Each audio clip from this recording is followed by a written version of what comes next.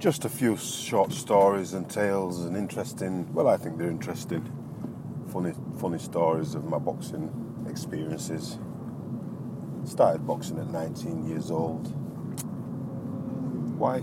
Well, it was easier to fight in a ring than to fight in a courtroom. Anytime you fought in a street or a courtroom, it seems like you got in trouble, from my experience anyway.